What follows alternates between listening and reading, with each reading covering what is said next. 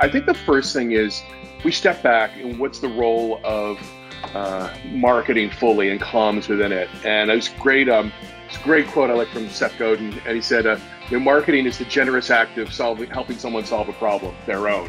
And so, for me, like the first rule of marketing and communications is you are not the customer. Hello and welcome to the Message Makeover podcast, brought to you by the Latimer Group, the experts in persuasive communication. I'm Dean Brenner, and I'm joined today by my colleague, Kendra Ragukas. Good evening, Kendra. Good evening, Dean. Happy Friday evening on a holiday weekend. We'll explain why it's a Friday evening for our listeners in a moment, but what a great way to start the weekend, huh? Absolutely. No cocktails here. We're still working. Cocktails after. Exactly. Okay, today Kendra and I are joined by Phil Bonanno, a dear friend of mine for over 26 years and a trusted advisor for the Latimer Group. Phil is a gifted communicator, a retail sector savant, and has been an executive at Facebook since 2013. Phil and I first met in the fall of '94 as business school classmates and have remained close ever since. After graduation, life took Phil to the west coast of the United States and eventually down under to Melbourne, Australia, where he still lives today with his family, and right now is probably enjoying his morning coffee, which explains the Friday evening recording here for us. Two quick facts about Phil that are always relevant. He might be the only person I know who's a bigger Yankee fan than I am, and he also has the deepest knowledge of movie quotes of anyone I've ever met in my life. I know Phil's capable of doing this interview in movie quotes if necessary, but we're hoping for the authentic Phil at least part of the way as we go through this today. But welcome, Phil Bonanno, to the Message Makeover. Oh, thank you, Dean. Thank you, Kendra. It's great to be here. And sorry for delaying the beginning of your Labor Day long weekend. I think I've been outside the U.S. long enough. I think I forgot it was Labor Day weekend. Apologies. Yeah, I guarantee you the vast majority of Americans don't even know what we're celebrating on Labor Day, so it's totally okay. Totally okay. But some big milestones in your weekend, in your household this week. I won't out you if you want to be cryptic about it, but I know it's been a big week for you guys down there, for you and your family. So it has been. Thanks, Dino, and you and your family have been a big part of some of those celebrations. So we're really grateful for that. But yeah, it's as I sort of say, in this sort of reality TV version of the Black Mirror we're living through right now, it's sometimes nice to have some positive things to celebrate, milestone birthdays, 20th wedding anniversary with my dear wife as well. So awesome. Yeah, it's great to be able to celebrate.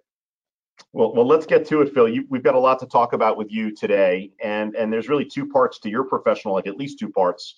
You spent a lot of years in the retail research industry, and most recently in the social media world with Facebook. And we'd like to pick your brain in both of those areas of expertise. But let's start with the retail part of your brain. And as you well know, one of our mantras at the Latimer Group is that great communication skills can change the world.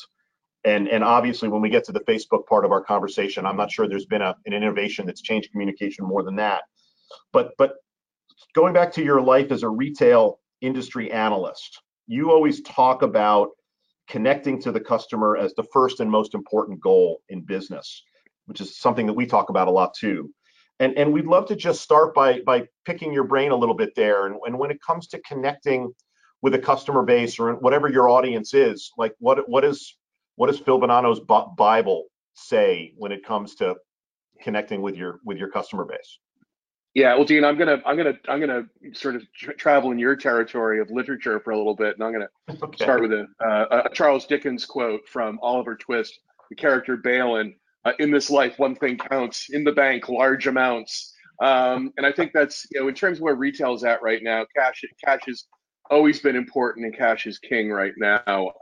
Seriously though, I think there's ever been a more important time to have a direct connection with your customer, and that in a physical retail world, that's obviously in store, and the experience that people have, and just the basic principles of retail execution in stocks and all of that.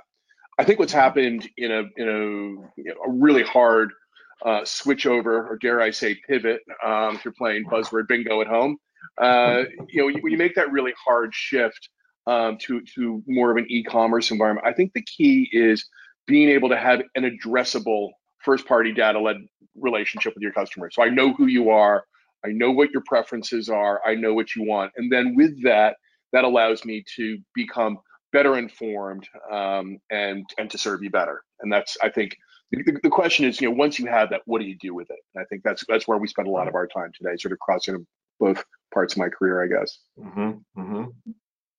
Well, Phil, to bring in your buzzword bingo and to talk about pivoting, with the pandemic, many businesses are doing that pivot. We've had to do it at the Latimer Group. There's especially doing it in retail.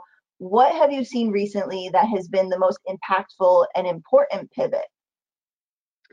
Yeah, I think it's a great question, Kendra. I think the first thing is if we step back and what's the role of marketing fully and comms within it. And it's great. It's a great quote I like from Seth Godin, and he said, "Marketing is the generous act of helping someone solve a problem, their own."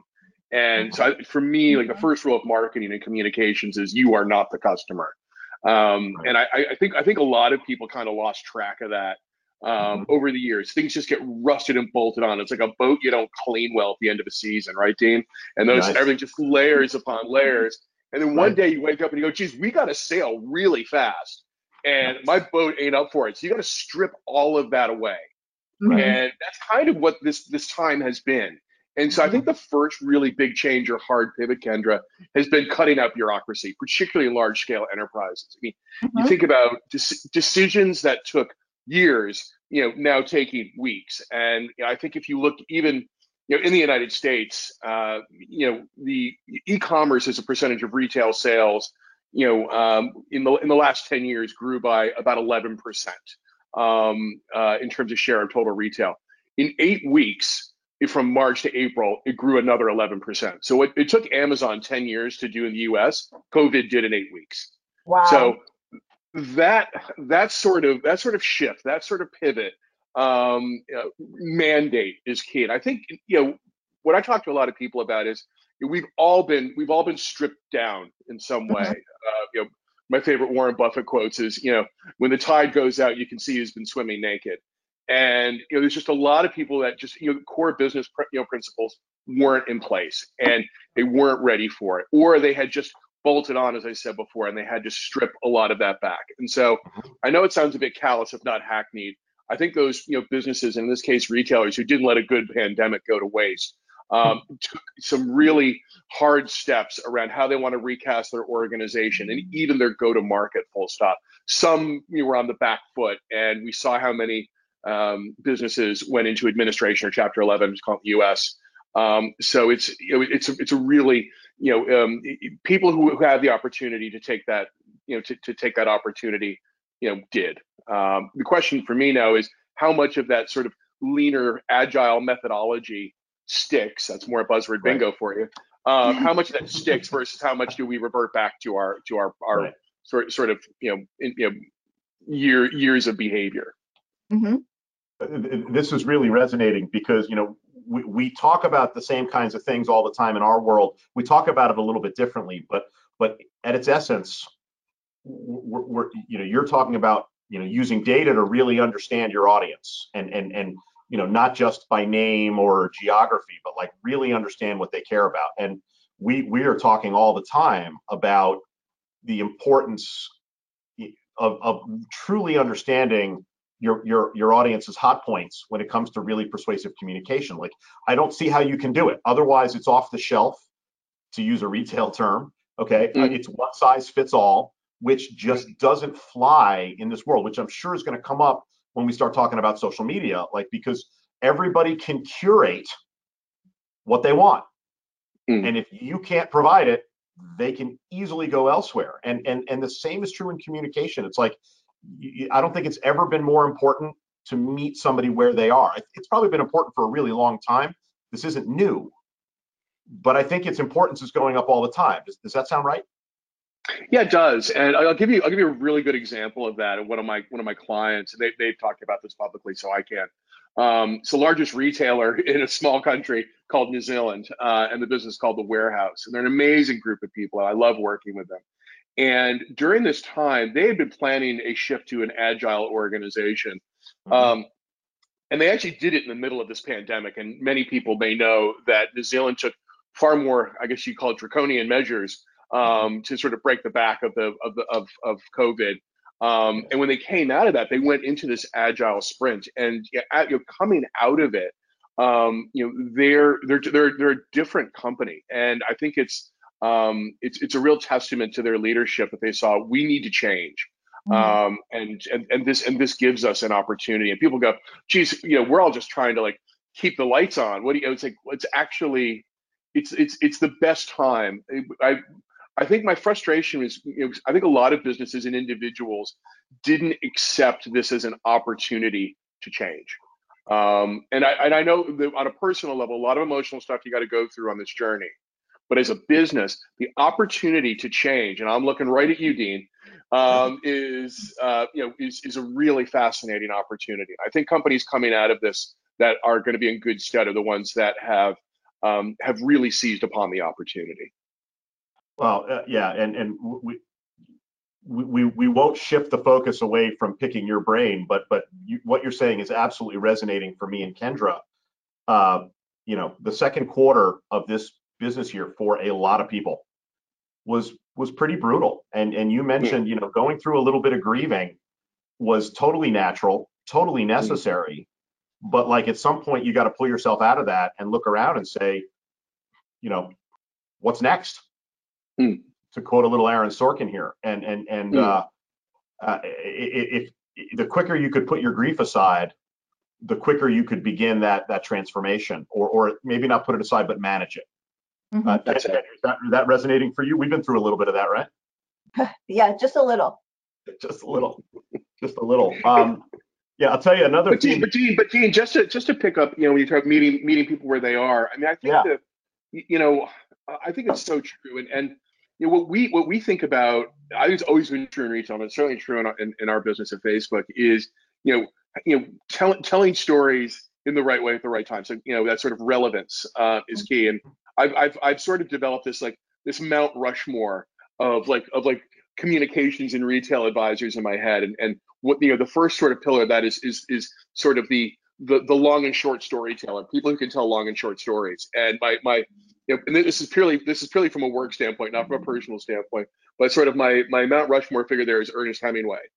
Because he was a master of telling a short story, but also, obviously owned a long form narrative. So, that sort of ability to say, okay, people are moving really, really fast. Let me tell a short story here, as opposed to people have, that system 1 and 2 brain sort of shifting on and off.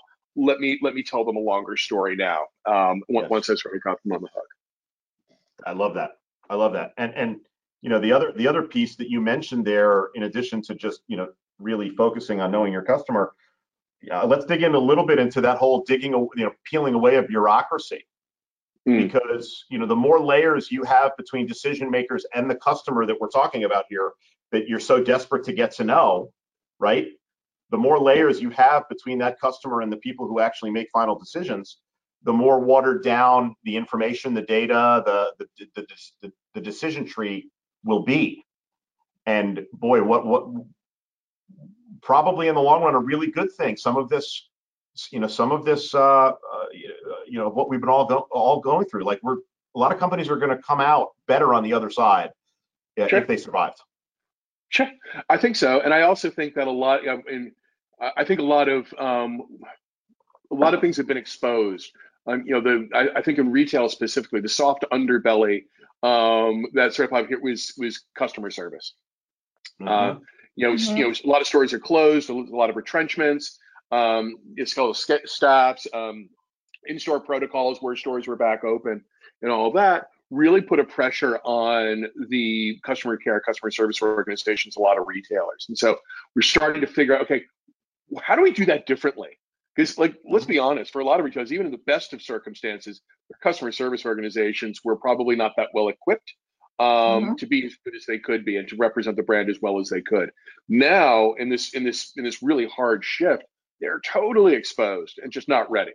So in broad terms, and so I think there's been a lot of soul searching, certainly amongst clients I deal with in retail, around how do we get better at this? Because it's really if you believe all the speak around customer lifetime value, and addressable first party audiences and all of that, you've got to be better if you want a continuous loop. You've got to stay with people after sale. You've got to be there, and you've got to show up in a better way. And I think that's just an area like I think this and again, here's get the bingo sheet out. This whole idea of conversational commerce, I think, is one that we look to certain parts of probably Northern Asia, a little bit of Southeast Asia. They are years ahead of us in the U.S. and in Australia and many other places. There's huge opportunity here. Well, Dean, I don't know about you, but that also resonated with me because we talk often about not just with our partners leaving our clients right after the workshop and saying, okay, we've given you all of this information and we hope that you know how to use it now. See you later. We really try to stick around. We give them many other things that they can do after the workshop to help them implement those tools and to follow up and to be there to answer questions and to help them through that process. So I think that is something that we feel and take in very personally with our position. And I think, Phil, as you mentioned, companies are realizing it's something they can't just say, okay, we've gotten your sale and we'll leave you here. We really have to keep that touch point and make sure that you are using our product and that you're happy with it. 100% right. I think if you look, Kendra, like certainly on our platforms, I think industries that have really blossomed with that are ones that you might not have thought of going into it. One is home fitness and training regimes, which have absolutely exploded, and how they, whoever it is, whether it's Sweat with Akela Itsins or whatever ones are big up there. Oh, Sweat's pretty big up there. These what are those gently persistent updates and reminders? I think about it. It's like the really good version of the Microsoft paperclip.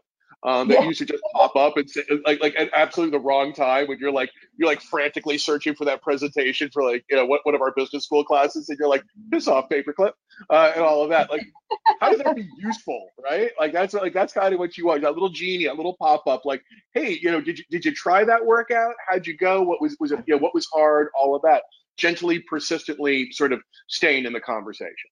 I forgot about the paperclip. I hated the paperclip. and he's so cute. It's so cute. Really sweet, right? No, but it's I hated the paperclip. That was just one of many '90s Microsoft clangers for sure.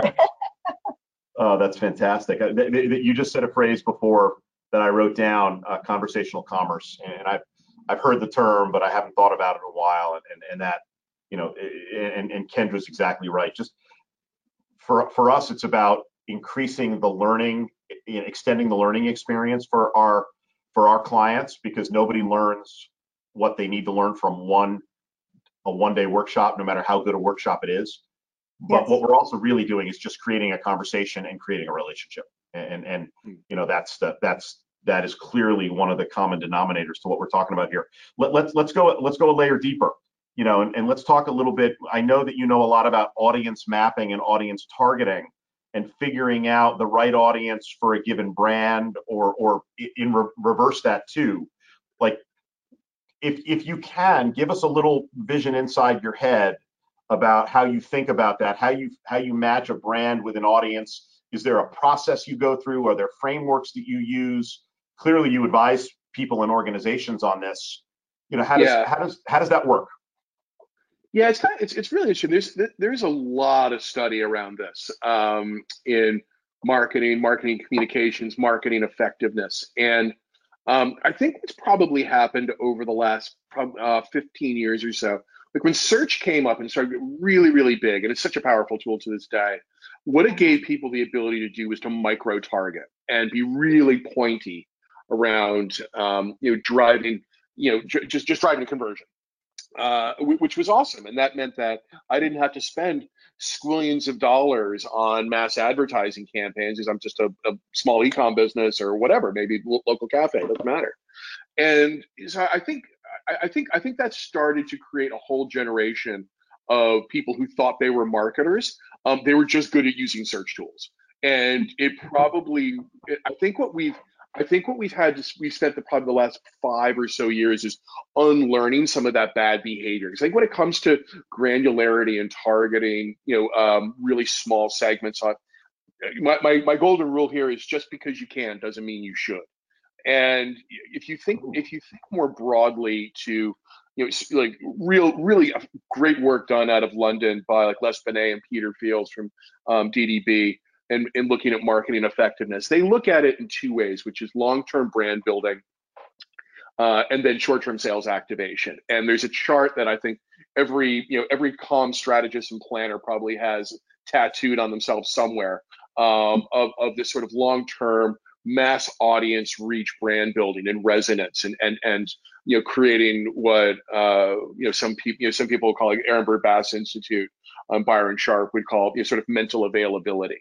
And ultimately that's the most you can hope for from marketing, is that you are within someone's consideration set. There's saliency to you and to your brand. So that's just sort of, and I think that's a lot of mass reach, whether it be television, BVOD, broadcast video on demand, YouTube, us, others that can reach a large audience of people and tell stories in that sort of short story and long form, both. That's great. And then that next layer is your short-term sales activation, which is probably a little bit pointier, a little bit closer to point of sale. So if you're, it's probably looking at proximity-based marketing to retail outlets, out of home, digital out of home, point of sale. It's kind of interesting being in the role I'm in now, because for a very long time, and there is a lot of data to back this up, advertising actually has a very small impact on retail sales.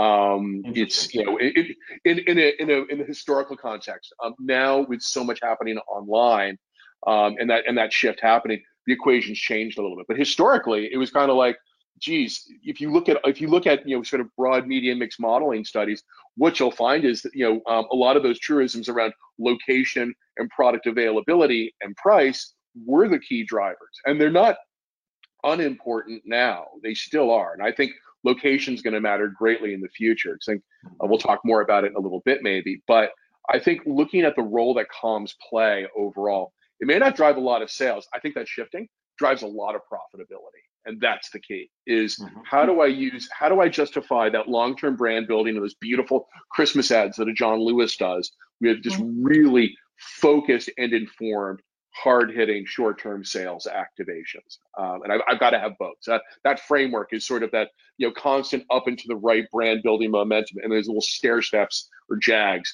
that are those short-term sales execution that go along with it. So that's probably the framework I would use most. That's awesome. One other question on this, and then I want to start switching us to the world of social media. But with all the scientific advancements in how we market, how we communicate, how we connect with our customer, is there a risk of losing some authenticity? Does it start to feel formulaic, data-driven, artificial? Is that a real risk? It's so funny you say that, because and maybe you have to look at someone else's business to see it instead of seeing it in your own. But where this hits me most is probably watching Netflix, and I can tell a show that was made with an algorithm, and it's hitting all the right points and everything. I go, ooh, that's like naughty murder. I like naughty murder. Like, that got me there. Sort of like, wow, that's like, they're an interesting couple that works for all. And you're like, wait a second, I'm so getting played here. I am so getting played. And you're like, wow, these are just like the attributes in the last show I watched. Hey, what's going on? So there's a little bit. I definitely feel that. So I think what's important is, I think what algorithms can do, what AI can do, is it's digital groupthink. And I think groupthink in our lives has always been an issue. I don't want to sit here for a second and say that it's all because of technology, because I tell you what, Hollywood's been doing this for a pretty long time. Hey, we're going to make a movie about the Hulk. We're going to make a movie about the Hulk too. So I mean, these things have always happened. This is just digital groupthink. So I do but it's not as obvious, and I think that's the piece that people get concerned or scared about. Is it's not obvious. It's not visible to the naked eye, and it's not something we have a lot of history with. You As have to know what you're beings. looking for to recognize it. Kind of, you got to think about it a lot and be around all the time, which, the business I'm in, we certainly are. So you're like, I smell that. Yeah, definitely. That's amazing. That's amazing. All right, let's pivot to the other part of your life now, the current part of your life. Since 2013, you've worked for Facebook, 1.7 billion users worldwide, 100 million, 90 million in the US, give or take. And from our seat, let's call it like it is. Facebook has been in the news a lot lately. I'm sure you're far more aware of that than I am. A lot of pros, a lot of positives. I'm a Facebook user. You and I connect on there all the time. Brings families together, share pictures of your kids, or in my case, my garden. The news about it's a wonderful platform for sharing of information. Some questions for a lot of people around privacy and where it's headed. And we're talking about connecting with people. We're talking about communication. You can't have that conversation in 2020 without talking about social media, and you can't talk about social media without talking about Facebook. So let's dig into this a little bit and talk to us about. Let's start with just what do you see as the pros and the cons of these platforms and yours in particular? Yeah, I think you touched on a lot of it, Dean. I think it's about connection and it's about community. But if I step back, I think the currency of the time right now is vulnerability on an individual level, and I think that's a really, really powerful place to be. And I'm sure you probably read or watched some of Brene Brown's talks, and I think she's just amazing. I think all of us have we talked about it a little bit earlier, but I think for us as a business, we come into these conversations with really genuine humility. People spend a lot of time with us. They invest a lot in us, and we wake up every day feeling like we've got to earn that. We've got to earn their trust, and we've got to earn their business and their time. So it's fascinating how differently it feels on the inside of this business than it probably looks on the outside. But having said that, what you said before is spot on. You got to meet people where they are. And when it comes to talking about us, a lot of people are not in a great place. So we do have to meet them there, and that starts with humility. That starts with genuine concern for them, and really hard moments like many. The Black Lives Matter movement that really arced up to George Floyd's murder, was really hard for me on a personal level, and it was a real gut check, and I had to confront some things myself that I was very proud of, and that I wanted to change, and for myself, but for my son and for society. And so that was a really hard time for a lot of people, and our business was really put into the fore in terms of how we handled content on platform and so forth. So I think it's hardest for me on a personal level where I see us doing things and I understand why we do it. We're a very idealistic company, and I don't think people always understand that. And that starts with Mark. It's really, free speech is a really, really big thing to him. And these are hard conversations. And geez, I'm not sure we knew what we were getting ourselves into with this. The enormity and the impact, the scale is beyond any legislation or regulators' ability to get their head around. Which is why I think we've rightly pushed forward to build an independent third-party moderation panel of really well-researched, studied thinkers who do not necessarily like us and definitely don't agree with each other. But that a lot of the decisions around how our platform gets used, what's permissible speech, what truly is hate, things that at a country level, the Supreme Court usually has to weigh in on, and we're a private company. That shouldn't be. And I think Mark's been really clear that some of these things and the concerns that people have shouldn't be in the hands of a private company alone. So we have a lot of work to do. But I do, I am buoyed by the good stories. And there have been a lot of great community groups over this time. Helping elderly people who couldn't get their medication and connecting through Facebook groups, stuff like that. Small businesses, people getting laid off from jobs and starting a small business on the back of Instagram, and all of that. Beautiful. I love it. So there are so many great stories, but Well, Phil, I think you brought up a couple of really good points, and you're right. With the good, we do also get the bad. And in social media, you mentioned this idea of, personal vulnerability, and we're constantly putting out our personal feelings all the time. We're just blasting them to the world. And with this transition of now having influencers using social media to market for big business and all of this space being so new, how do you balance vulnerability, humility, this idea of openness with your professional life and the idea of privacy? And sometimes you want to keep those things separate. How do you find that balance, and how do you pull those elements into your professional life by still keeping the element of professionalism? Okay, it's an awesome question. I have to tell you, probably one of the biggest changes in me as a person when I joined Facebook, was there were no longer two Phils. I think before I joined Facebook, there was business Phil and personal Phil. Now there's just Phil.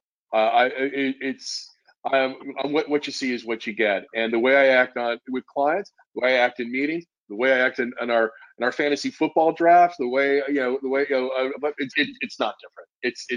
It's pretty much the same. The flowery prose might be a little bit different, but the sentiment certainly isn't. So I think for me, that idea, and again, bingo card time, that idea of authentic self is something that we preach as much internally as we do externally, and being really comfortable, and vulnerable, to be that way was a huge step in my personal development, I'd suggest. So I think for me, that's probably been the biggest learning and sort of adaptation to how I think about working in social media. And then when I'm done working, I'm on social media.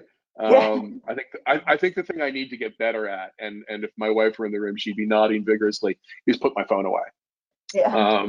So and I don't think I'm alone in that. But a couple of years ago, I set out the year with a vision, and I did pretty well for probably about 8 or 9 months, where I wanted to give my family the gift of 2,000 hours. And what that was 3 hours a night from 7 to 10 p.m. where I put my phone in a drawer, and just a means to be totally present. So it's probably time to do some of that again. But the world right now is so odd. One of the blessings that I have is I've got more time now with my family than I've ever had. And I'm blessed on a number of levels to be able to be philosophical like that and not have to worry about my job, or not have to worry about touch wood, our health, or anything like that.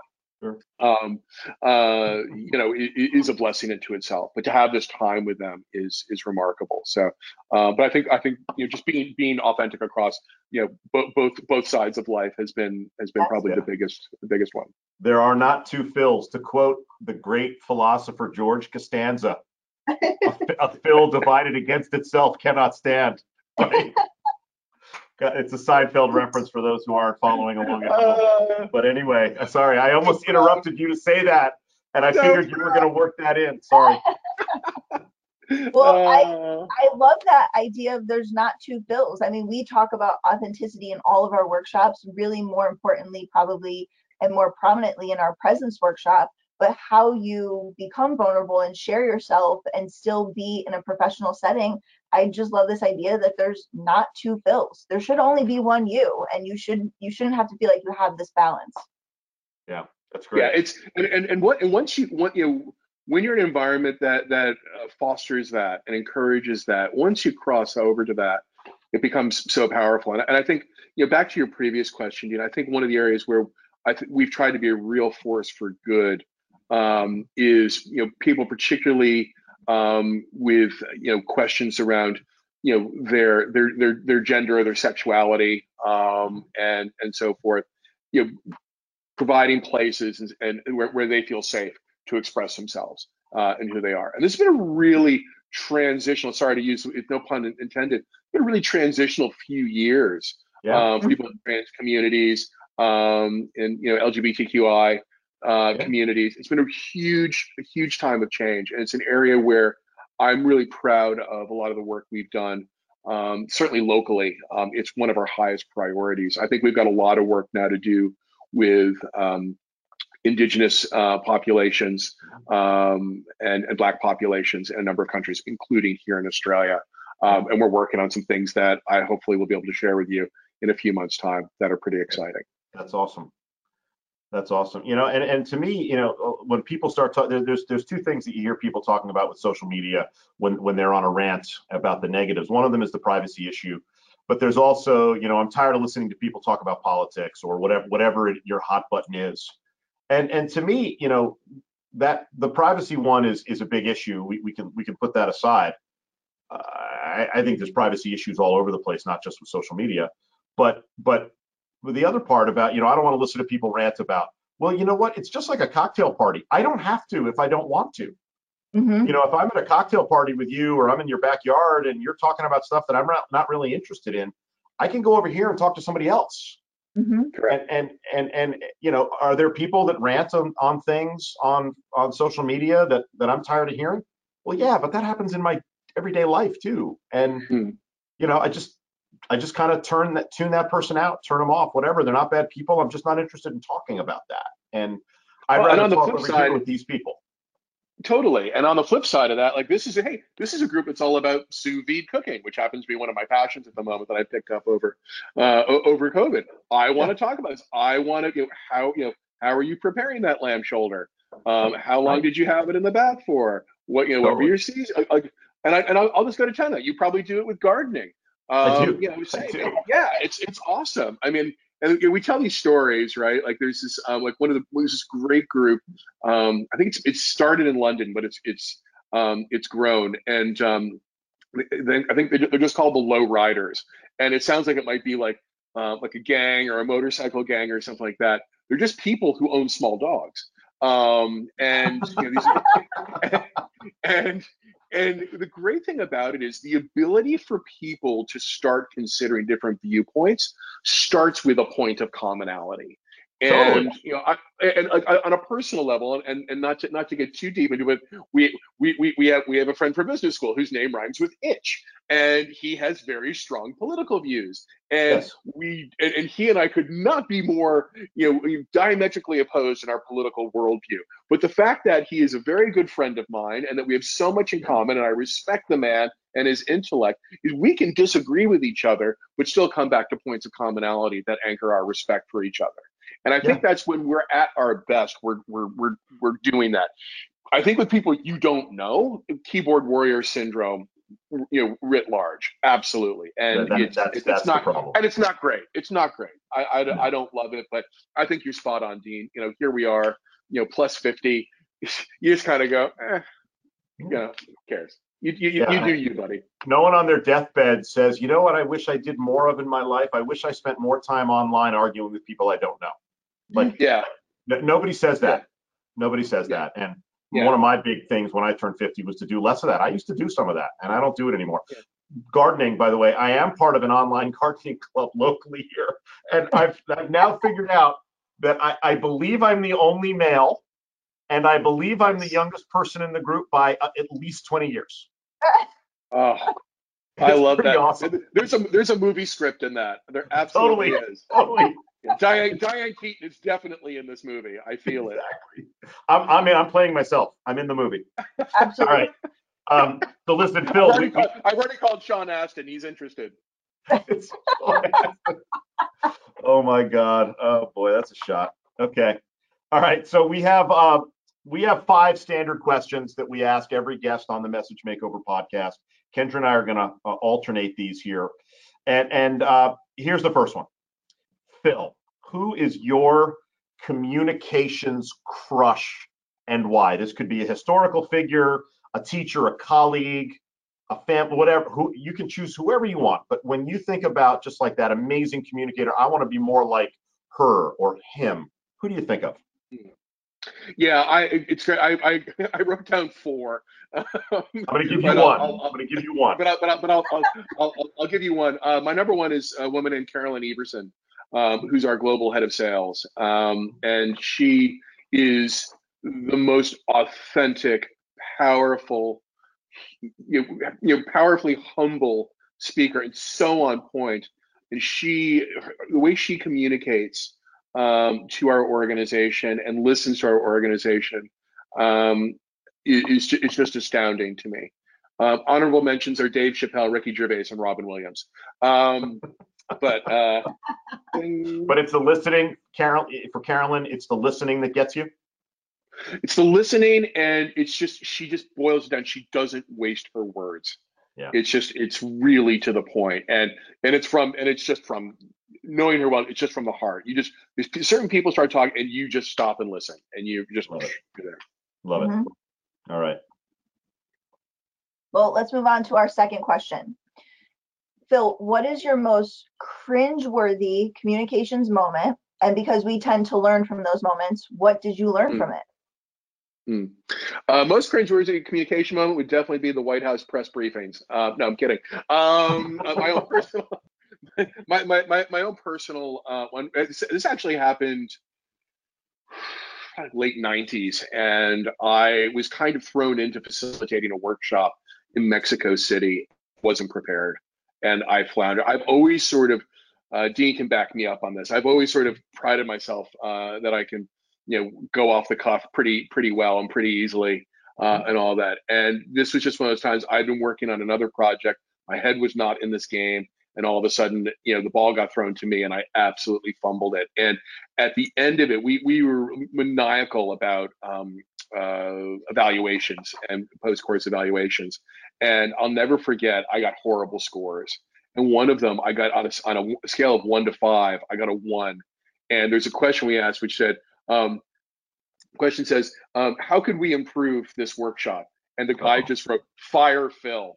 Oh, wow. And I was just like, that was a gut punch moment. And that was one of those, just be present, be head in the game, buddy. It wasn't a question of capability. I just wasn't present and I wasn't ready. And you know what? Fair play. Someone or someone's company spends good money and they spend their time to be there. They should get value for it. Could they have been a little bit more polite in their feedback? Maybe, but at the same time, if they were, I wouldn't be talking about it now. I can tell you that. So yeah, that was it. I've had one or two of those in my Latimer Group life as well, and they resonate for sure. All right, third question. There's a phrase, and I think it's a Seth Godin phrase. He calls it the sea of overwhelm.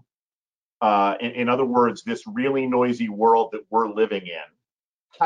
In Phil Bonanno's opinion, how does one stay afloat in a sea of overwhelm? In other words, how does one be heard? And it's really not just about volume. Okay, beyond that, how does one get heard in a world with so much competition for mindshare? I think it starts with how you spread your own attention. So one of the many brilliant pieces of advice my father gave me was, he said, Philip, there are people in this life who like donuts, and there are people in this life who like the whole. And I said, I said, I like donuts. He said, I know you do. You'll do fine. And the point of that is you focus on what matters. And and I think where you invest your attention comes back to you when you communicate. There's a great documentary on the opera singer Pavarotti, which this might be the case for you, Dean, but for me, he was the soundtrack of my Sundays as a child. And so I have only positive associations with him. And this film about his life is fascinating because one of the things he talks about is, he talks about singing. Singing is my instrument. And he goes, thing is though, it's different. Like when a piano's out of tune, you tune it. He's like, yeah, I can take care of my vocal cords, but singing comes through my body.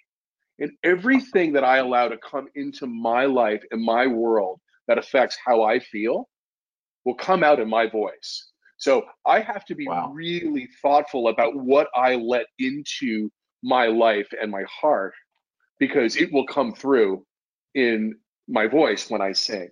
And I sat there and listened, and it hit me. It was a total Kobayashi moment. Usual Suspects team. And it was this total. It was this total whoa. And I was like, that's actually true for all of us. Mm-hmm. And everything we let into our lives, and whether it's through social media or just interactions with people, or what we read, what we watch, probably what we eat and drink, all of it will impact how we think and how we communicate. So the first thing you do is focus on the donut and not the hole. So what do you actually have, and what are you actually allowing yourself to be exposed to, and then how does that play back? So just before we go to our next question, letting you know that that concept of the things you let into your body and your mind come out in your voice will be a blog post from the Latimer Group, and I will footnote you. Okay. Phil Bonanno's getting another shout out. Talk to my agent about that. Okay. Exactly. All right, that's awesome. Awesome. Kendra, back to you. Yes, and your Sunday childhood soundtrack sounds a lot nicer to listen to than mine. Mine was my loud Italian family arguing over Sunday dinner, so I'm a little jealous. Oh, we had a lot of that too. Don't worry. My grandfather would just turn the Pavarotti up so he couldn't hear everyone arguing. Okay, well, our number 4 is actually a little bit of a game that we call thumbs up, thumbs down. So I'm going to give you 3 communication ideas or tools, and we want to know if you think it will grow or it will diminish or go away probably in the next 2 years, couple years. So the first one being video meetings, Zoom, WebEx, GoToMeeting, which we're using now, Google. What do you think? Do you think it's going to stay around or not? It's sticking around. I think we've all.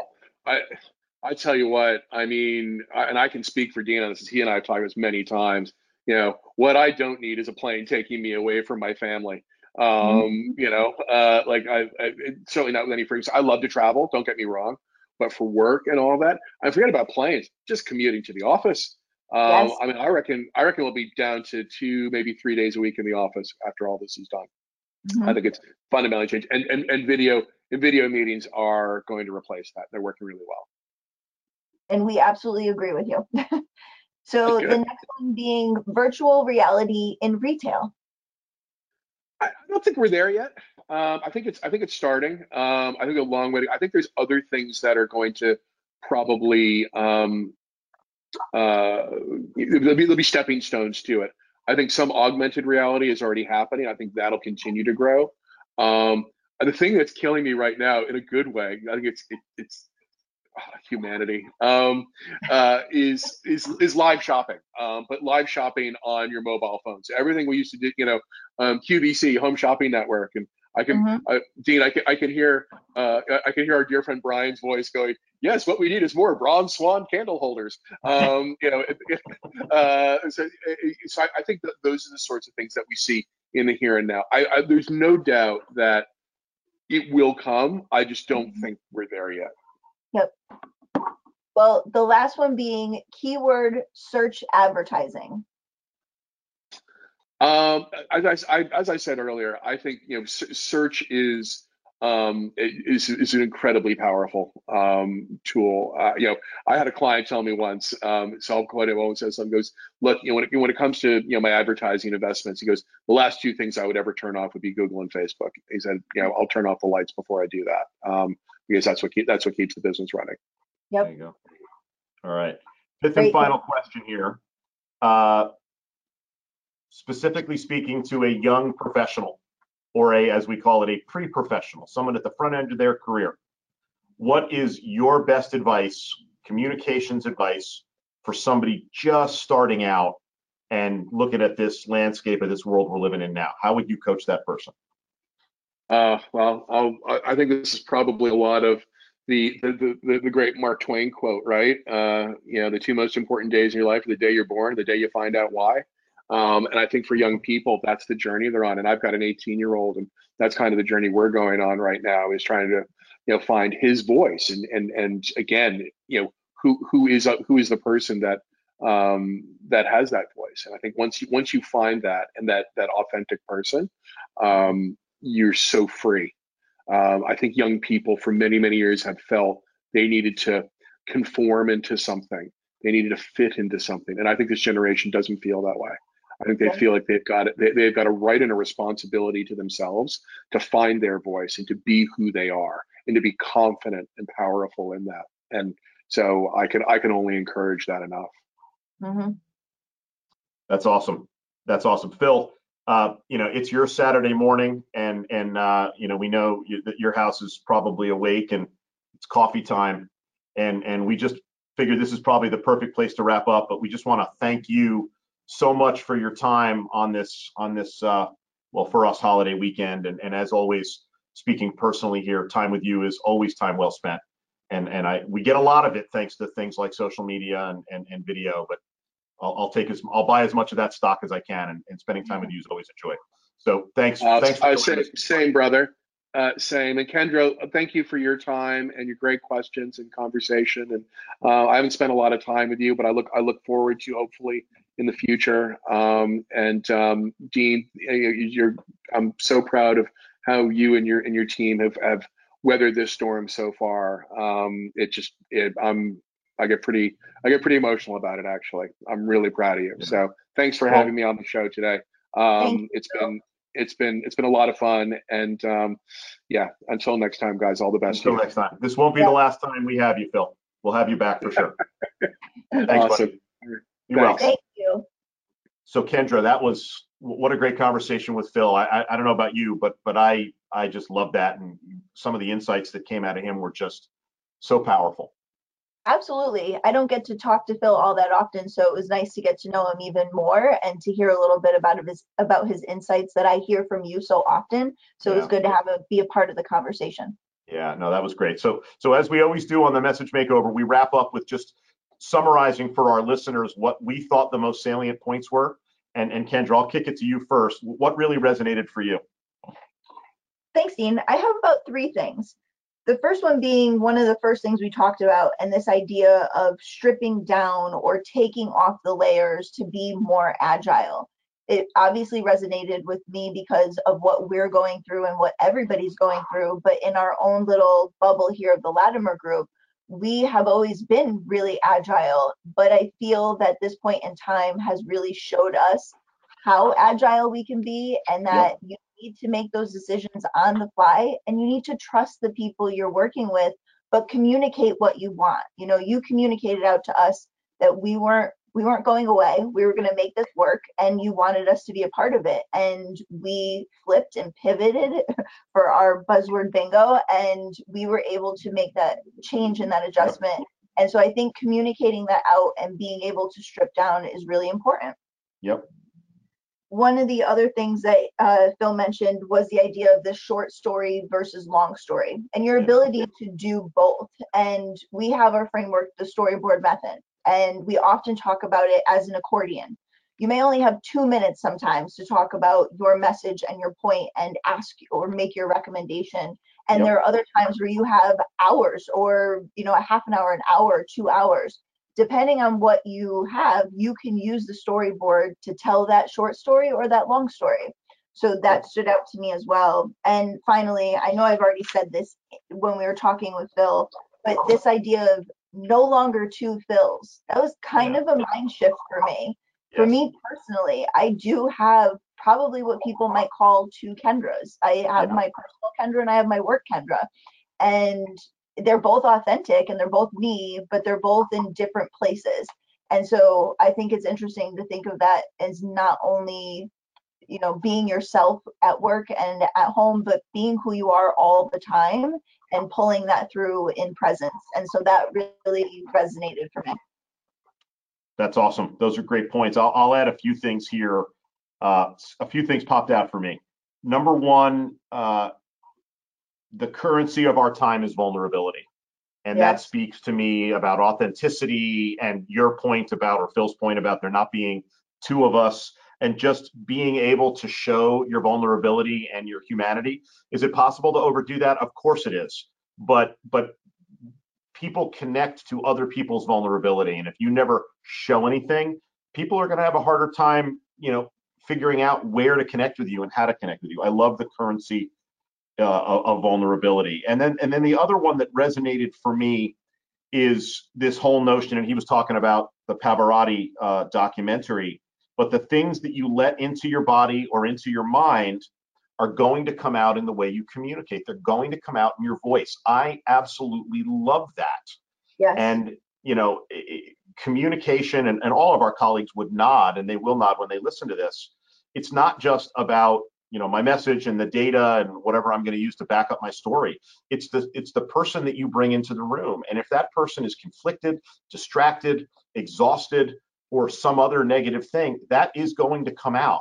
But the person that's of sound mind, sound body, comfortable in their own skin, comfortable in their preparation, that is going to have such a huge impact on the way you connect and the way you communicate. Those were the two things that really jumped out for me. So absolutely.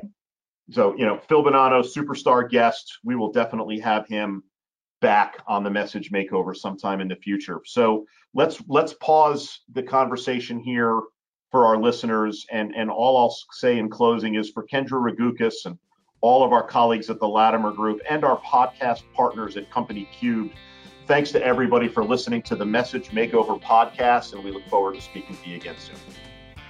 The Message Makeover podcast is presented by the Latimer Group, the experts in persuasive communication, corporate training, and executive coaching delivered with impact. For more information on the Latimer Group and for more episodes of the Message Makeover podcast, look for us on iTunes, Google Play, and online at thelatimergroup.com.